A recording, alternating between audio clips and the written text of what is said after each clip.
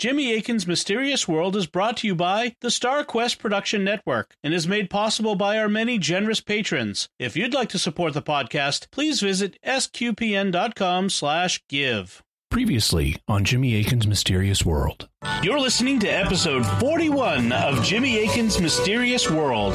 In this episode, we're talking about the secret government UFO program, AATIP. Following Project Blue Book, the Air Force's position was that it had no ongoing study of UFOs. But in December 2017, it was revealed that a new study had been launched. Its name was AATIP. It stands for Advanced Aerospace Threat Identification Program. So that tells you the basics of what they're doing. They're trying to identify threats of an advanced aerospace nature. Beginning on December 17th, 2017, major news media, including the New York Times, started covering this. They apparently got quite a bit of good video of the UAPs, and some of those have been released. Basically, you watch them, and they don't conform to any known earthly aircraft's behavior. You can hear the comm chatter with the pilots, and they're just amazed at what these things are doing. Earlier this year, in 2019, a letter was released that contained the names of 38 academic studies that AATIP commissioned. Weird, exotic papers. They're talking about extracting usable energy from empty space, transversible wormholes, stargates, and negative energy, high-frequency gravitational wave communication, anti-gravity for aerospace applications, warp drive, dark energy, and the manipulation of extra dimensions, instantaneous communication faster than the speed of light. Do you have a bottom line? Personally, I don't know if this is alien stuff or not, but I'm glad that the government has been funding AATIP, and I hope they continue to fund it, because whether or not these things are of alien or human origin, we need to know about them and how we might have to deal with them one day on a military basis.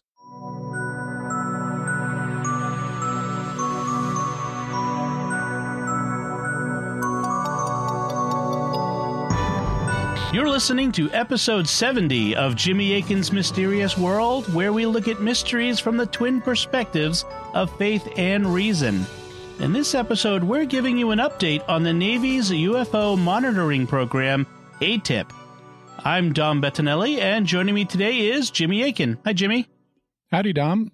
In 2017, the New York Times announced that the U.S. Navy had been conducting a secret program to investigate UFOs.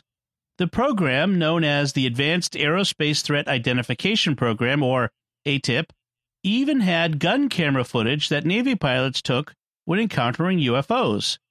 Some of these videos were released to the public, but a lot has happened in recent months, some of it very surprising, and it's time for an update on the Navy's secret UFO program. And that's what we'll be talking about on this episode of Jimmy Akin's Mysterious World. So, Jimmy, what should people know going into this episode? For a full background on AATIP, they should go back and listen to all of episode 41. In short form, for the last several years, the Department of Defense and the Navy have been conducting a program to investigate unidentified aerial phenomena, or UAPs, which is the term now being used in place of the older term UFO. They have footage of these objects. They are real, and nobody in the government is admitting them to be ours. They also appear to vastly exceed the flight capabilities of any known conventional aircraft. 3 of the videos of these craft, known as the Gimbal, Go Fast, and FLIR 1 videos, have been released to the public. One involves the famous Tic Tac incident that the USS Nimitz experienced in 2004 here off the coast of San Diego. Some briefing papers, including on subjects like warp drive, wormholes, and invisibility, were commissioned by AATIP, and some have been released to the public. I also should note that there is some dispute about the current status of the program. Some have claimed it no longer exists, but this may be because it's changed its name. Covert programs frequently change their names as part of the secrecy. Others indicate that the program definitely exists, whatever its current name is. And this episode will continue to call it AATIP, though, since we don't have another name for it at this point. All right. So what has happened since our last show on the topic? Well, one thing that's happened is the History Channel has broadcast a show called Unidentified, which was sponsored by the To the Stars Academy of Arts and Science.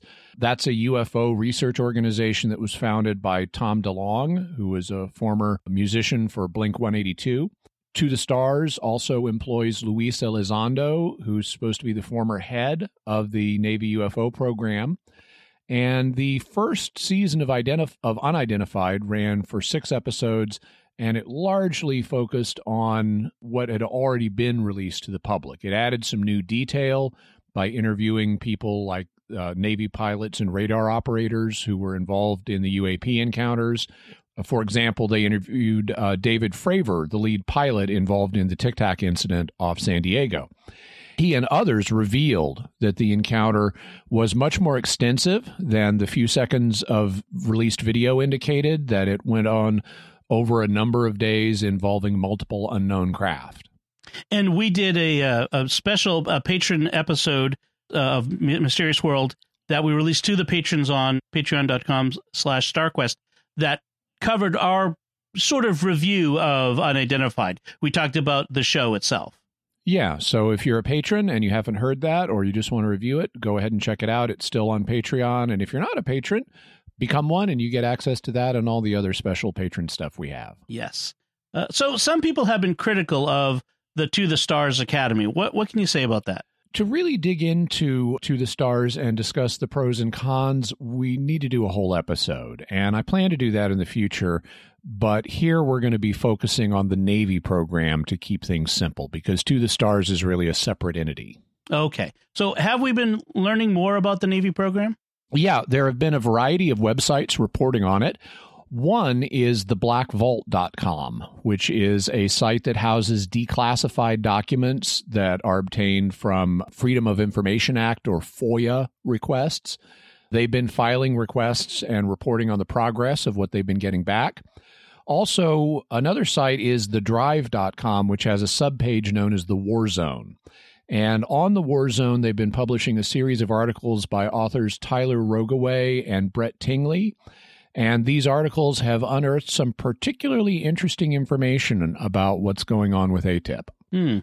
Our previous episode came out in May, but we recorded it in April. So let's go through events chronologically. What's happened since we originally recorded on AATIP? On April 23rd, shortly after we recorded, it was announced that the Navy was revising its guidelines to make it easier for pilots to report encounters with UAPs. The Navy told Politico, "There have been a number of reports of unauthorized and/or unidentified aircraft entering various military-controlled ranges and designated airspace in recent years," the Navy said in a statement in response to questions from Politico. For safety and security reasons, the Navy and the U.S. Air Force takes these reports very seriously and investigates each and every report.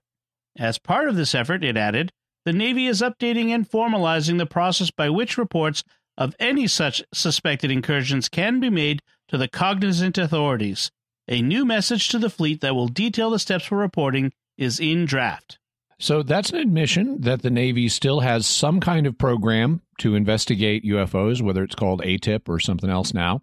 The Navy also indicates that it's stepping up briefings for lawmakers in Congress. In response to requests for information from congressional members and staff, Navy officials have provided a series of briefings by senior naval intelligence officials, as well as aviators who reported hazards to aviation safety, the service said in its statement to Politico. That means, among other things, that the program is likely to get better funding in the future. It's apparently been operating on a shoestring budget since its major funding ran out in 2012, but if lawmakers are taking an active interest, they'll be funding it better. So what happened next? A few days later, on April 26th, the War Zone ran an article titled, "What the Hell is Going On with UFOs in the Department of Defense?"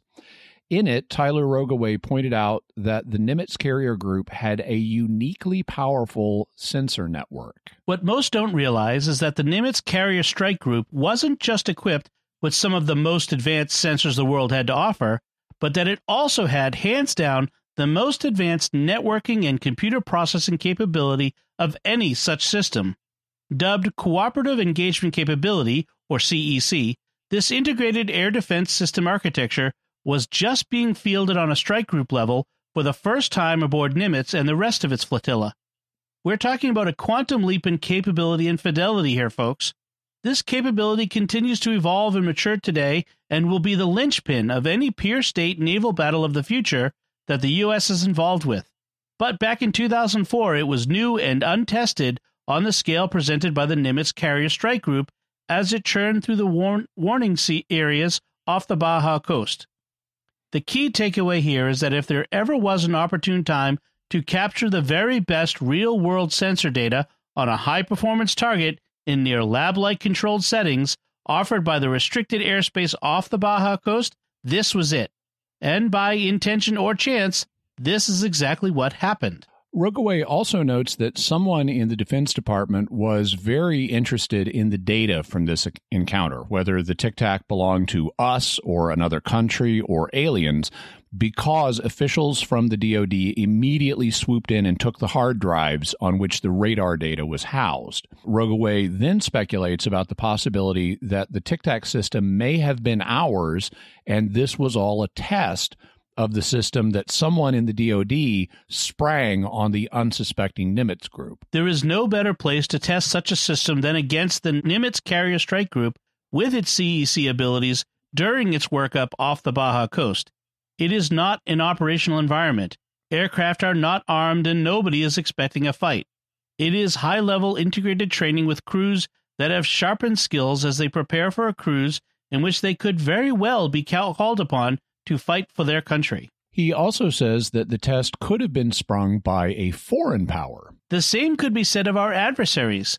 They too could have made some breakthroughs in highly exotic propulsion technology, but I find this less likely due to their more limited resources. But it is still possible.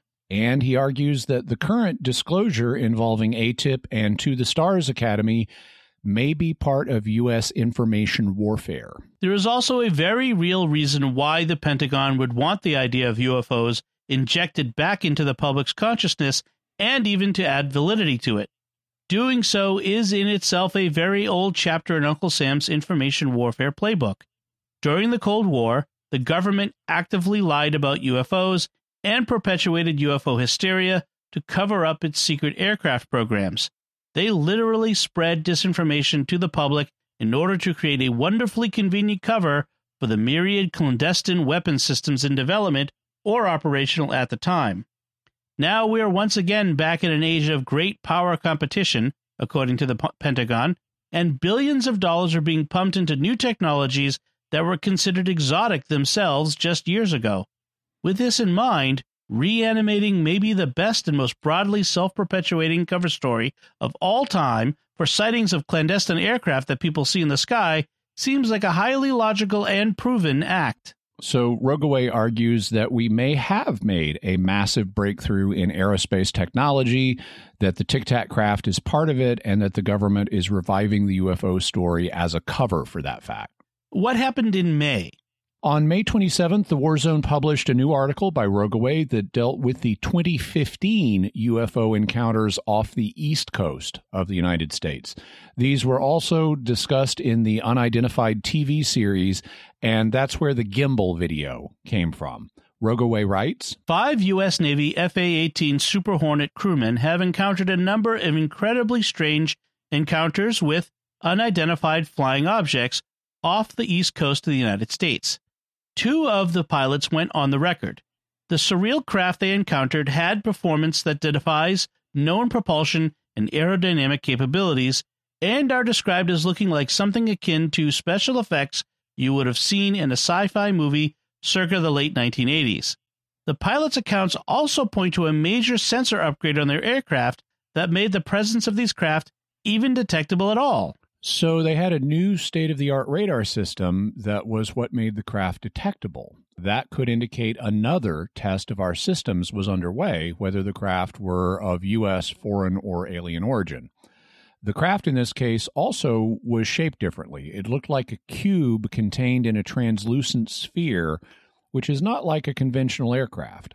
So in June, President Trump made some comments on UFOs. What did he say? ABC commentator George Stephanopoulos asked President Trump if he had been briefed on UFOs, and here's what he had to say.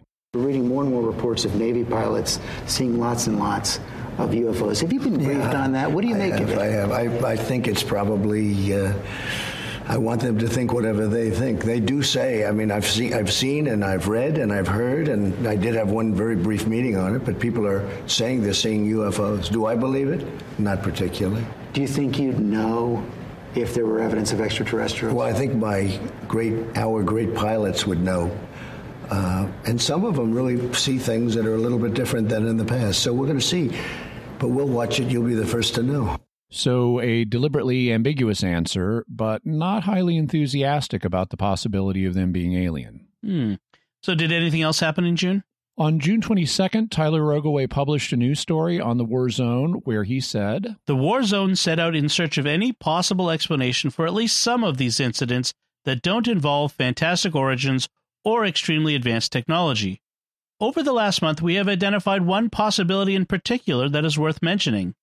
Instead of anti-gravitational propulsion or flying machines from space, this possibility, and that is all it is, a possibility, has to do with specially designed radar reflector balloons and submarines, as well as a historical precedent for an obscure operational electronic intelligence gathering concept that first came to be during one of the hottest moments of the Cold War. The description given of objects involved in numerous close UFO encounters with Navy pilots off America's eastern seaboard during the 2014-2015 timeframe is akin to a beach ball or orb with a cube suspended inside of it, with the cube's corners touching or nearly touching its edges. When I thought of round orbs with cubes inside them, balloons and radar reflector devices came immediately to mind. Other statements have pointed to the fact that these objects can stay in the air for many hours at a time. This is a characteristic also possessed by a balloon of some sort. Even the perceived threat from a collision with one of the objects and the Navy's lack of interest in dealing with it at the time wouldn't be as surprising as it is now if they were indeed balloons. Weather balloons and other high-altitude balloons are launched into the skies daily and fly among airliners without the ability to track or avoid them. Rogoway proposes that the balloons could have been launched from a submarine operating in the area and might be more than just simple radar targets. Radar reflector-equipped balloons that are capable of being clandestinely launched from below the waves could also work in tandem with other similar balloons that carry small, expendable electronic warfare payloads aloft instead of radar reflectors. These would confuse stimulated enemy radars even more and could potentially produce multiple ghost radar returns that exhibit extreme performance on a radar operator's scopes. In other words, the large formations as described by radar operators in some of these encounters could be a mix of electronic warfare and radar reflector payload carrying balloons. Such a capability could be used during a time of war to distract the enemy as well as for intelligence gathering. If anything else, a submarine-launched balloon system designed to catalyze clandestine electronic intelligence gathering is a remarkably creative but obscure concept that existed nearly 60 years ago. Does it explain every aspect of every detail of every incident Navy personnel have described over the last 15 years? No, but nothing else does without jumping to some extremely reality-warping conclusions. At the same time, as I have stressed repeatedly, it is entirely possible, if not probable, that there isn't a monolithic answer to the UFO question, and that multiple truths exist regarding the topic as a whole, and even regarding the individual cases that are making headlines today. In the end, that's all this balloon theory is, a possibility, one of a number to mull over as we all continue on what has become an increasingly historic and bizarre quest for the truth. So Rogoway thinks that there may be multiple explanations for what the Navy has been encountering, including some combination of secret U.S., foreign, and even alien technologies. But he raises the idea that some of these are balloon radar targets, maybe with some additional gear on them to confuse radars, is a possibility. But now things are going to get really interesting. What happened now? On June 28th, Brett Tingley and Tyler Rogoway published a Warzone article that showed the Navy got a patent for a UFO-like technology by warning of similar Chinese efforts. Okay, so before we go further, does getting a patent mean that a technology has actually been built? No. The U.S. Patent and Trademark Office regularly gives patents for concepts, even if there's no working prototype. Patents are meant to protect ideas, and just because you have an idea for how to build something doesn't mean you're in a position to actually build it. In fact, many companies apply for patents for devices they never go on to build. You know, Apple's got bunches of devices or bunches of patents for devices they've never come out with. So the Navy applying for a UFO-like patent doesn't mean it's built or will be building what they patented. So what did Tingley and Rogoway actually report? They said, the United States Secretary of Navy is listed as the assignee on several radical aviation technologies patented by an aerospace engineer working at the Naval Air Warfare Center Aircraft Division, NOCAD, headquarters in Patuxent River, Maryland. One of these patents describes a hybrid aerospace underwater craft, claimed to be capable of truly extraordinary feats of speed and maneuverability in air, water, and outer space alike, thanks to a revolutionary electromagnetic propulsion system. Sound far-fetched? You're not alone. A primary patent examiner at the United States Patent and Trademark Office thought so too, but then the chief technical officer of the Naval Aviation Enterprise personally wrote a letter addressed to the examiner claiming that the U.S. needs the patent as the Chinese are already investing significantly in these aerospace technologies that sound eerily similar to the UFOs reported by Navy pilots in now well-known encounters. This raises the question, are the Chinese developing or even already flying craft leveraging similar advanced technology, and is the Navy now scrambling to catch up? So the Navy claims that both they and China are after UFO-like technology. Who's this guy that the Navy went to bat for in getting the patents? His name is Dr. Salvatore Cesar Pais, and he's a mysterious man. Tingley and Rogoway report. Little information can be found about Salvatore Cesar Pais. He has virtually no web presence. What is known is that he received a Ph.D. in mechanical and aerospace engineering from Case Western Reserve University in 1999, and that he currently works as an aerospace engineer for NOCAD at Naval Air Station Patuxent River in Maryland, the Navy's top aircraft test base. Pais has published several articles and presented papers at American Institute of Aeronautics and Astronautics conferences over the years describing his work in electromagnetic propulsion, revolutionary room temperature superconductors, and topics like his PhD dissertation, bubble generation under reduced gravity conditions for both co-flow and cross-flow configurations. NASA helped fund his dissertation. So if you're into science and technology, one phrase should have really leaped out at you from that. Room temperature superconductors. And what are those? They're something we don't have yet, so far as is publicly known, but they would revolutionize technology if we can get them. Ordinary materials have one or another degree of electrical resistance, even copper wires. So when you send an electric current down a wire, it will encounter resistance and lose energy. But in 1911, a Dutch physicist discovered that under certain conditions, certain materials become superconductors. They don't just conduct electricity in this resistant way. Their electrical resistance vanishes, and so a current won't lose energy as it passes through them. That's why they're super good at conducting electricity. So you could put current into a loop of superconductive wire, and it would circle around indefinitely with no power source. If we had technology that didn't lose power due to electrical resistance, it would open up all kinds of new magical technologies. You could, for example, magnetically levitate large vehicles without additional power. Charge them once and they float. The problem is that current materials only become superconductive at extremely cold temperatures. And so you have to spend all kinds of energy cooling them down to get them to superconduct.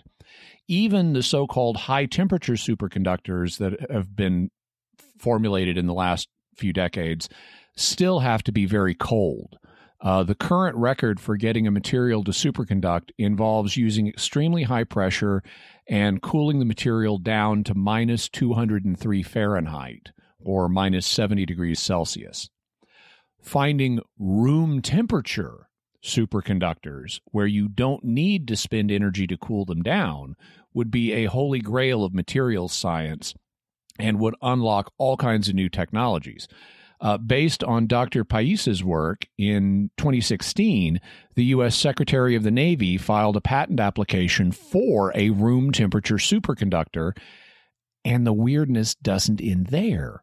According to Tingley and Rogaway, Pais is named as the inventor on 4 separate patents for which the U.S. Navy is the assignee: a curiously shaped high-frequency gravitational wave generator, a room temperature superconductor, an electromagnetic force field generator that could deflect asteroids, and perhaps the strangest of all, one titled Craft Using an Inertial Mass Reduction Device.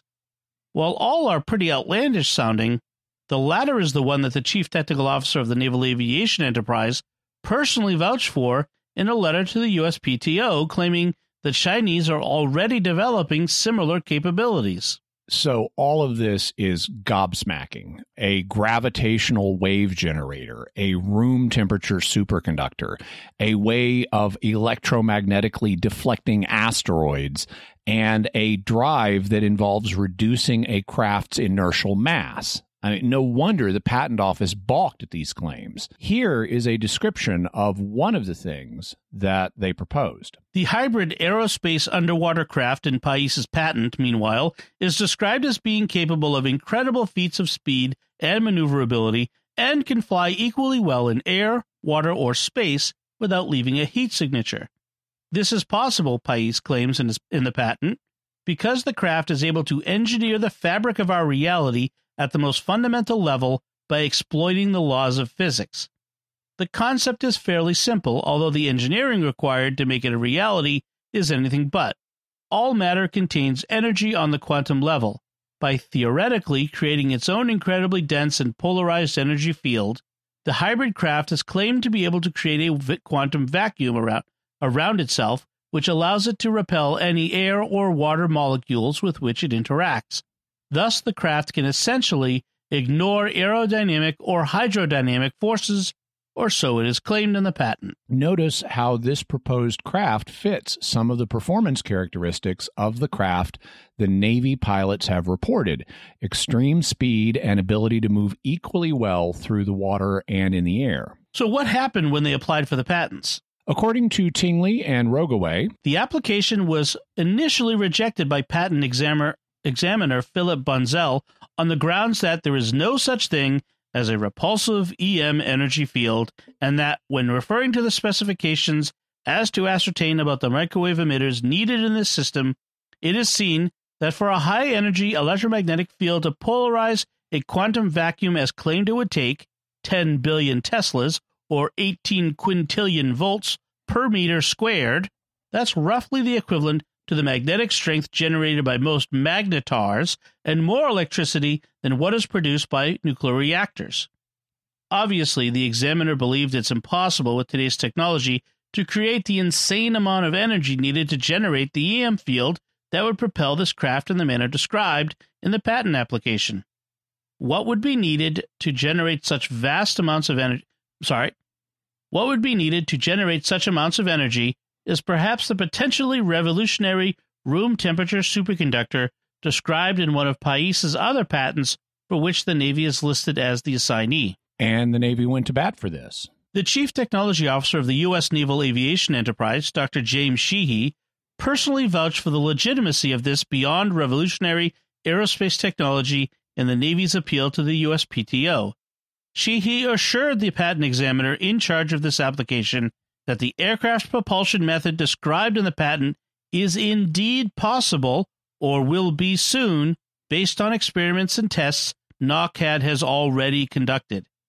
It's important to note that he doesn't go so far as to say on the record that the Navy currently possesses this technology, and instead notified patent examiner Philip Bunzel that he agrees that this mode of acceleration/movement is beyond the state of the possible, at least at present. Sheehy, of course, adds that China is already investing significantly in this area and would prefer we, the U.S., hold the patent as opposed to paying forevermore to use this revolutionary technology, as he asserts this will become a reality.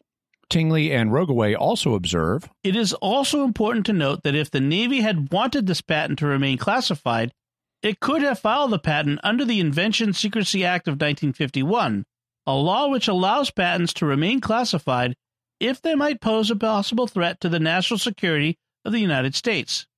Instead, all of Pais's patents are currently fully available to the public.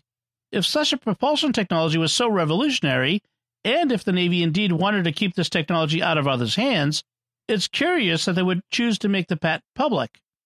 Maybe the Navy is signaling to its adversaries that it, too, is aware of this revolutionary capability and to whom it belongs. So this may be part of an information warfare campaign involving the U.S. and China. Phew.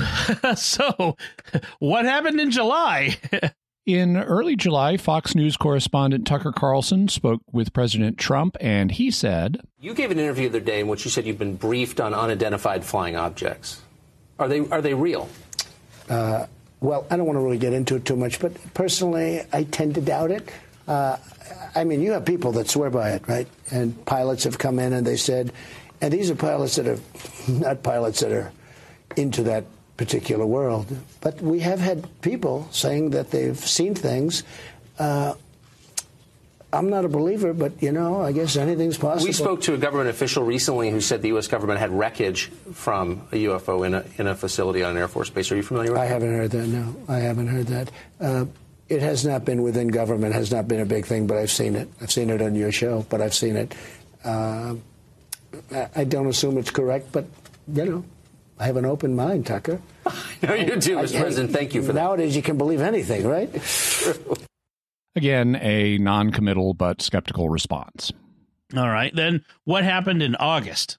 On August 2nd, Brett Tingley had another story on the patents the Navy applied for based on the works of Dr. Pais. He reported, "We came across documents that seem to suggest, at least by the Navy's own claims, that two highly peculiar Navy patents, the room temperature superconductor and the high-energy electromagnetic field generator, may in fact already be in operation in some manner. In these patent documents, the inventor, Salvatore Pais, Naval Air Warfare Center Aircraft Division's patent attorney Mark O. Glutt, and the U.S. Naval Aviation Enterprise's Chief Technology Officer, Dr. James Sheehy, all assert that these inventions are not only enabled, but operable. To help me understand what that term may mean in these contexts, I reached out to Peter Mlynek, a patent attorney.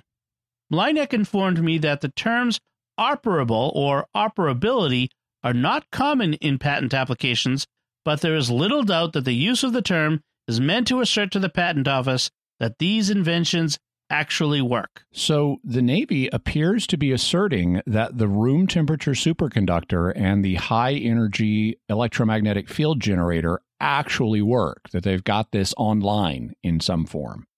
The latter would have astonishing applications. In the patent for the high-energy electromagnetic field generator, the technology is described as being able to create what is essentially a force field straight out of science fiction, one that could generate an impenetrable defensive shield to sea and land as well as space-based military and civilian assets, protecting these assets from such threats as anti-ship ballistic missiles, radar-evading cruise missiles, top attack from main battle tanks, land and sea-based systems, as well as counteracting the effects of solar-induced coronal mass ejections or defending critical military satellites in an anti-satellite role space-based system. Also, earlier this year, Dr. Pais spoke at a conference here in San Diego. In his presentation at the 2019 AIAA Sci-Tech Forum, Pais claims that this device could even serve as an optimal asteroid deflector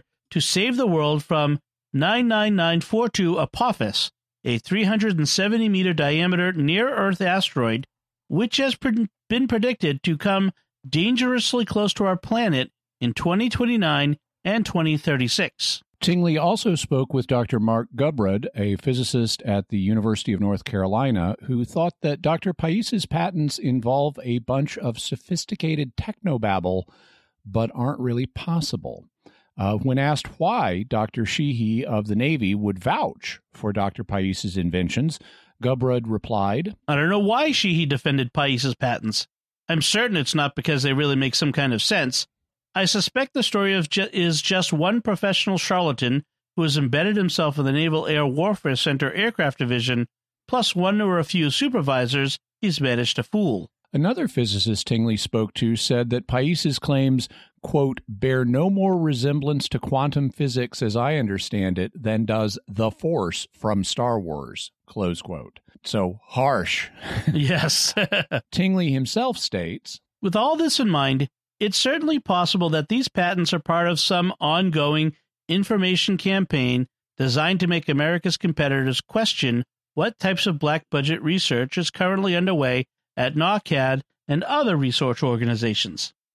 With so many revolutionary new aerospace technologies on the brink of deployment, perhaps this is an attempt to essentially weaponize patents and sow doubt among our adversaries and even inject confusion among the American populace. That scenario seems more likely given the fact that the Naval Aviation Enterprise Chief Technical Officer Dr. Sheehy claimed Chinese advances in similar capabilities as a means of getting the hybrid aerospace underwater craft patent application approved. The U.S. and China are in a new technological arms race to develop the next generations of aircraft and advanced weaponry. Part of this race includes producing disinformation and misinformation to make your enemy invest resources, both intelligence and research and development related, that are, for lack of a better word, dead ends. Being able to explain away strange objects in the sky as UFOs, which may indeed be emerging classified capabilities, is also beneficial both here at home and abroad. At the same time, maybe this is the Pentagon's grasping attempt to try to make sense of and emulate mysterious and seemingly highly advanced craft that are supposedly being increasingly observed near its own aircraft, vessels, and installations. Maybe the Chinese competition claim is just a placeholder for the unknown. Or all this could be a case of wasteful, misguided, or even downright corrupt spending on ideas that have no real chance of paying off down the line. So, bunches of possibilities. So that's what happened in August. Is there any news from September? On September 10th, John Greenwald of The Black Vault, so this is the other website I mentioned, published a story dealing with correspondence he had with the Navy regarding the release of the original AATIP videos. According to Greenwald, the Navy designates the objects contained in these videos as unidentified aerial phenomena, said Joseph Gradisher, official spokesperson for the Deputy Chief of Naval Operations for Information Warfare. So the Navy is saying they don't know what these objects are. Greenwald also said this. The Navy told the Black Vault the 3 videos are considered unclassified. However, unclassified information still requires a review for public release.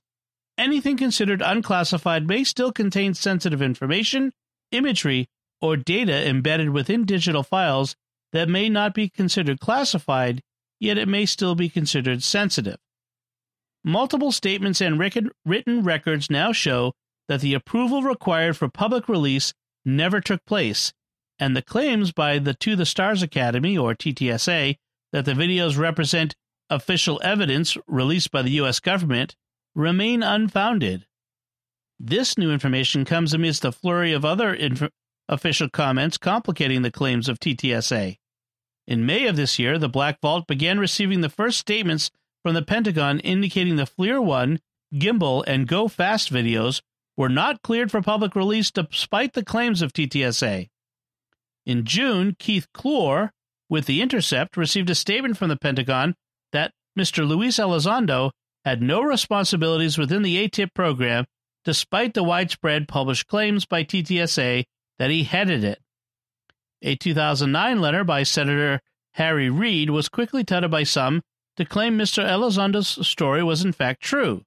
However, the Pentagon quickly countered with official statements issued to the Black Vault stating that the letter's existence did not change their stance. So there's controversy about whether the videos should have been released to the public and about whether Luis Elizondo was part of AATIP.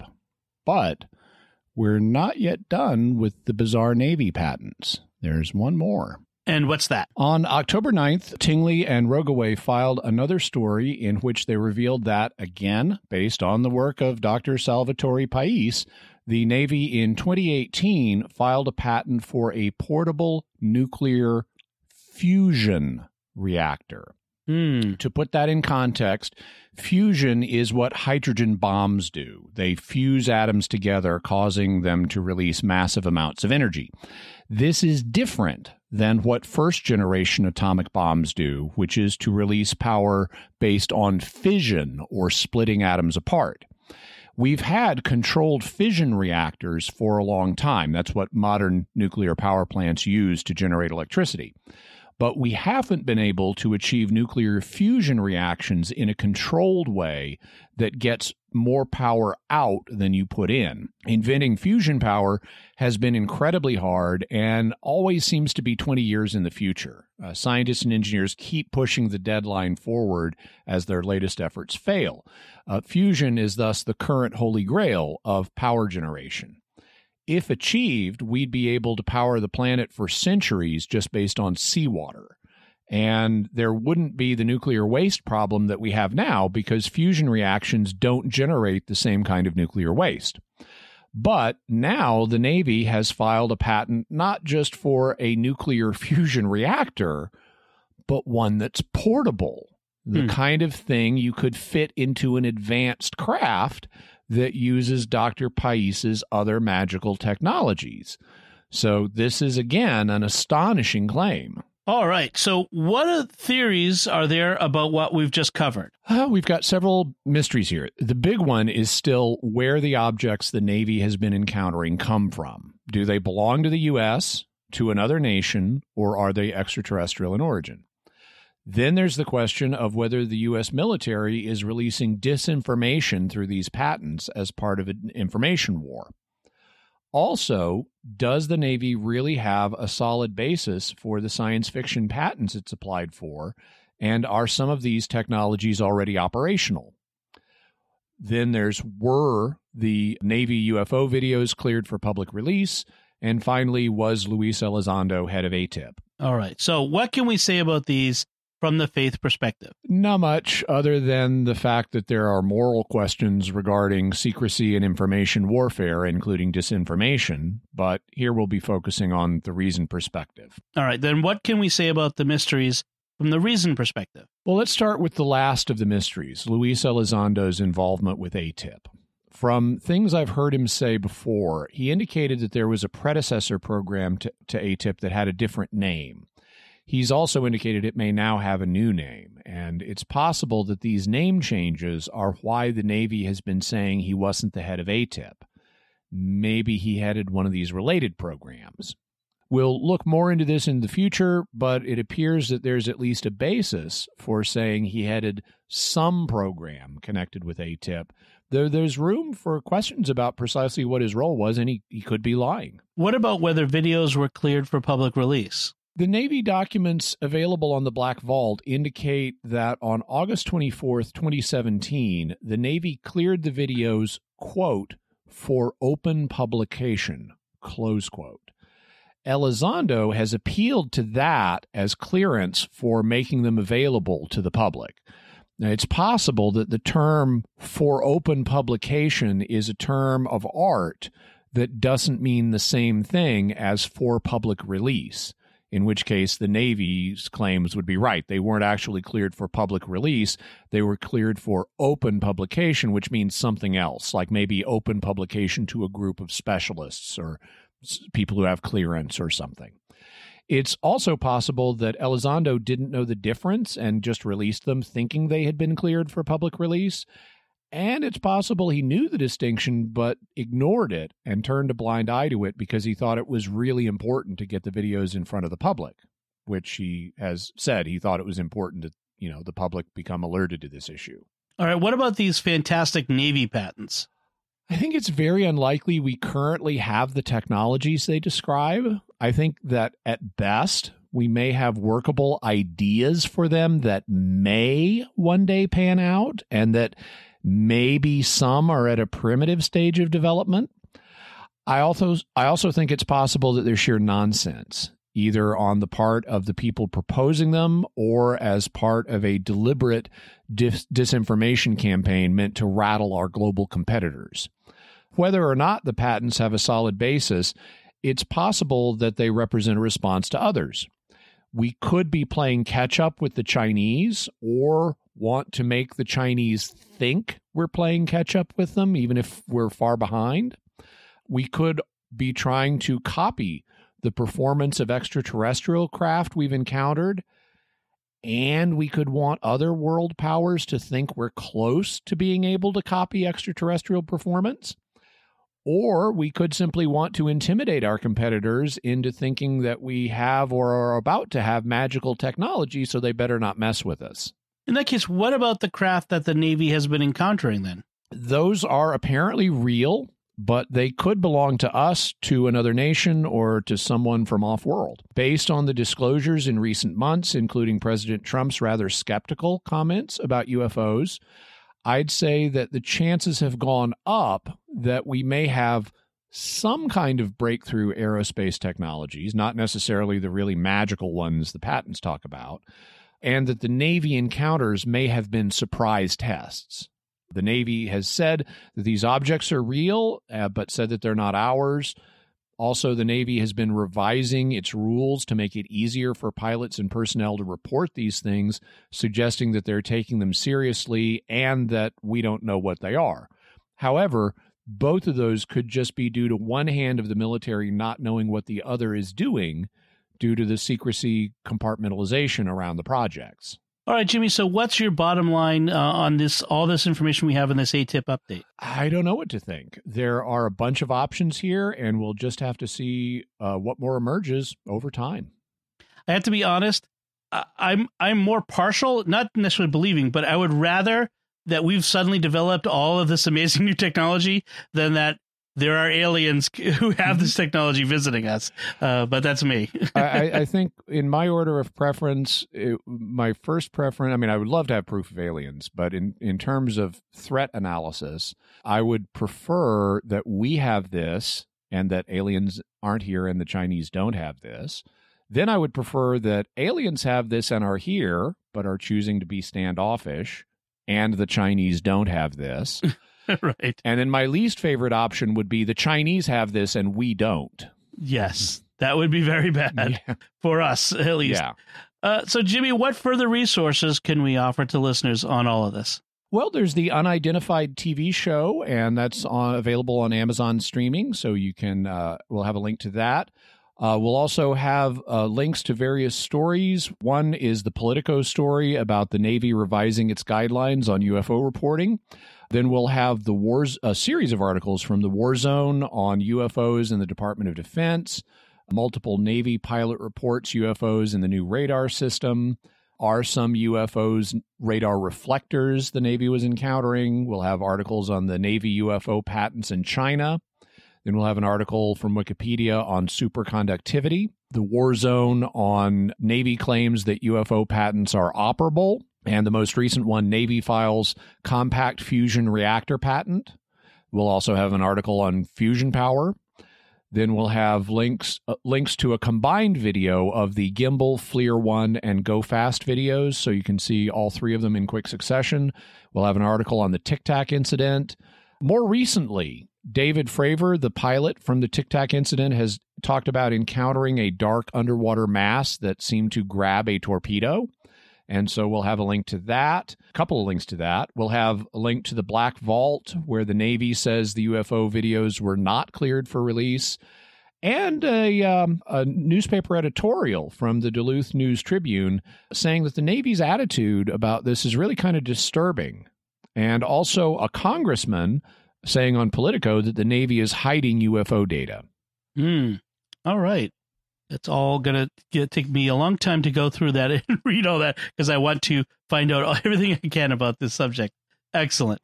So, Jimmy, we have some mysterious feedback this week on the Betty and Barney Hill episode part 2. And so our first one comes from Certainly Not on YouTube, who said, I loved the previously on Jimmy Akin's Mysterious World. To me, as a Brit, it sounds very American. I'd never thought of it being American. I was just thinking about, previously on the X-Files and previously on Deep Space Nine and things like that. I guess maybe it happens in American TV in a way it doesn't in British TV. But you're going to be hearing those periodically now. We've already aired several and we'll continue to do so because we've produced now, this is our 70th episode. And so we've built enough volume of previous episodes that we can refer back to conversations we've already had. And rather than repeating everything in those conversations to bring people up to speed, it's easier just to do a recap, which is the same reason TV shows do that. So like a long-running TV show tends to develop recaps at the beginning, we're now at that same point. And so you'll be hearing those from time to time. And I think they're fun to do. I like editing down the previous episode and giving you the previously on Jimmy Akin's Mysterious World. And when we're doing episodes that are too long to do in one episode length, we do that as well, so that you don't have to go back and remember what you heard a week ago. Because frankly, I don't often remember enough. I'm like, oh, that's what he's talking about. Yeah, so that's very helpful. Or like with this episode, we had a pre-cap that goes all the way back to episode 41, and we're now on episode 70. Right. Adam Hovey writes on YouTube, I think Mr. Hill may be being honest, not that it actually happened, but that's what he remembers. Mrs. Hill, I'm not too terribly sure about. One thing that I noticed when I was listening to the recordings, which I think was really good, it was that Mr. Hill was calling for God to give him strength. Unless I heard it wrong, well, that's something that I think that I can agree with is a good thing. Even if the memories are false, he still knew who to call on. I believe you said that they were Unitarians, so while they had the wrong understanding of God, Mr. Hill at least knew of his dependence on God. Yeah, and I would agree with that. I think Barney was being honest. I think he let his imagination, and his anxiety disorder get the better of him, and in part based on Betty's dreams that she related in his presence. But I think he was being honest, and even though, unfortunately, he was a Unitarian rather than a Trinitarian, at least he did have a sense of his dependence on God, and that's good. Kathy writes on Facebook, when I heard at the end of part 1 that they were making this episode in 2 parts, I groaned. I considered it obvious that Betty Hill was a compulsive liar. Part 2 did not change my mind, but Jimmy's explanation of the whole thing was very interesting and really made me think about the Betty Hill type people I know in a more nuanced way. I agree with the mother of teenage boys who complimented Jimmy on his explicating skills. He thinks like a Thomist engineer. Interesting. I haven't heard that comparison before, but thank you. I appreciate it. Personally, my take is I don't know that Betty was consciously lying. I tend to think of her more as just a fantasy-prone personality. That's a good distinction. So, Jimmy, what do we have for mysterious headlines this week? In keeping with our outer space theme for this episode, let's talk about a story where the To the Stars Academy, remember them? They claim to have exotic materials that may be from a UFO, and they're testing them. So, also, in keeping with our outer space theme, how'd you like it if there's a black hole in our solar system? Not very much. Yeah, well, so here's the deal. We have gravitational evidence suggesting there's a big planet beyond Pluto, but they've been looking for it, and they can't find it. So maybe it's not a big planet. Maybe it's a small black hole. Ooh, that would be dangerous. Got close, yeah. Yeah. So, Jimmy, in a second, I'll ask you our next episode is going to be about. But first, I want to take a moment to thank our patrons who make this show possible, including Edward B., Paul L., Enabong A., Ryan O., and Justin H. Their generous donations at sqpn.com/give make it possible for us to continue Jimmy Akin's Mysterious World and all the shows at StarQuest. You can join them by visiting sqpn.com/give. So, Jimmy, what's our next episode going to be about? Our next episode is going to be about the mysterious death of Frank Olson. It is a story that takes us back to the McCarthy era in the 1950s, and it involves the CIA, LSD, and murder. Ooh. I love the ones where I've never heard of it. And so this is one of those. This is going to be awesome. All right, so that's it from us. What do you think about this update on the Navy's UFO monitoring program called AATIP and all the other things we talked about? Let us know by visiting sqpn.com or the Jimmy Akin's Mysterious World Facebook page. You can send us an email to mysterious@sqpn.com or send a tweet to @MYS_world with the hashtag of mysterious feedback. Be sure to subscribe if you have not yet done so in Apple Podcasts, Google Play, Stitcher, TuneIn, Spotify, iHeartRadio, your favorite podcast app, or on YouTube at the SQPN YouTube channel, where you should hit the bell to get notifications. You can find links to Jimmy's resources from our discussion and links to the mysterious headlines on our show notes at sqpn.com/mysterious. Until next time, Jimmy Akin, thank you for exploring with us our mysterious world. Thanks, Dom. And once again, I'm Dom Bettinelli. Thank you for listening to Jimmy Akin's Mysterious World on StarQuest.